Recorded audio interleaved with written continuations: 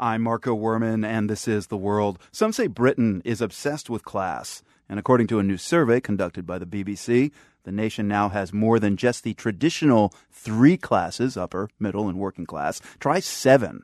The World's Clark Boyd's been taking a look at the survey results. It's called the Great British Class Survey, and it's billed as the largest study of class in Britain. More than 150,000 people participated. Class traditionally has been defined by occupation, wealth, and education. But this survey measured not just economic capital, but also social and cultural capital. Who do you hang out with as part of your real and virtual networks? Do you go to rock and roll gigs, hip-hop concerts, or the opera?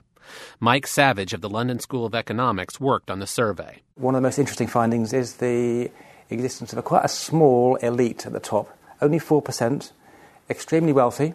And if you set that against the precarious, the 15% at the bottom, I think there's quite a striking tale there about social divisions in modern Britain. The survey found that 39% of Brits don't fit into traditional class categories.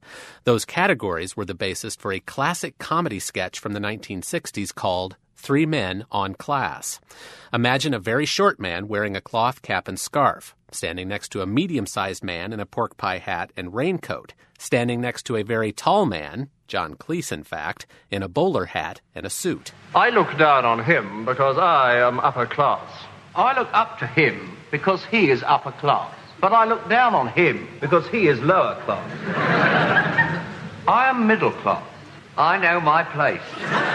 Not so much anymore, apparently. This new survey breaks the middle class out into a variety of different categories. They're stratified less on economic lines and more on social and cultural lines.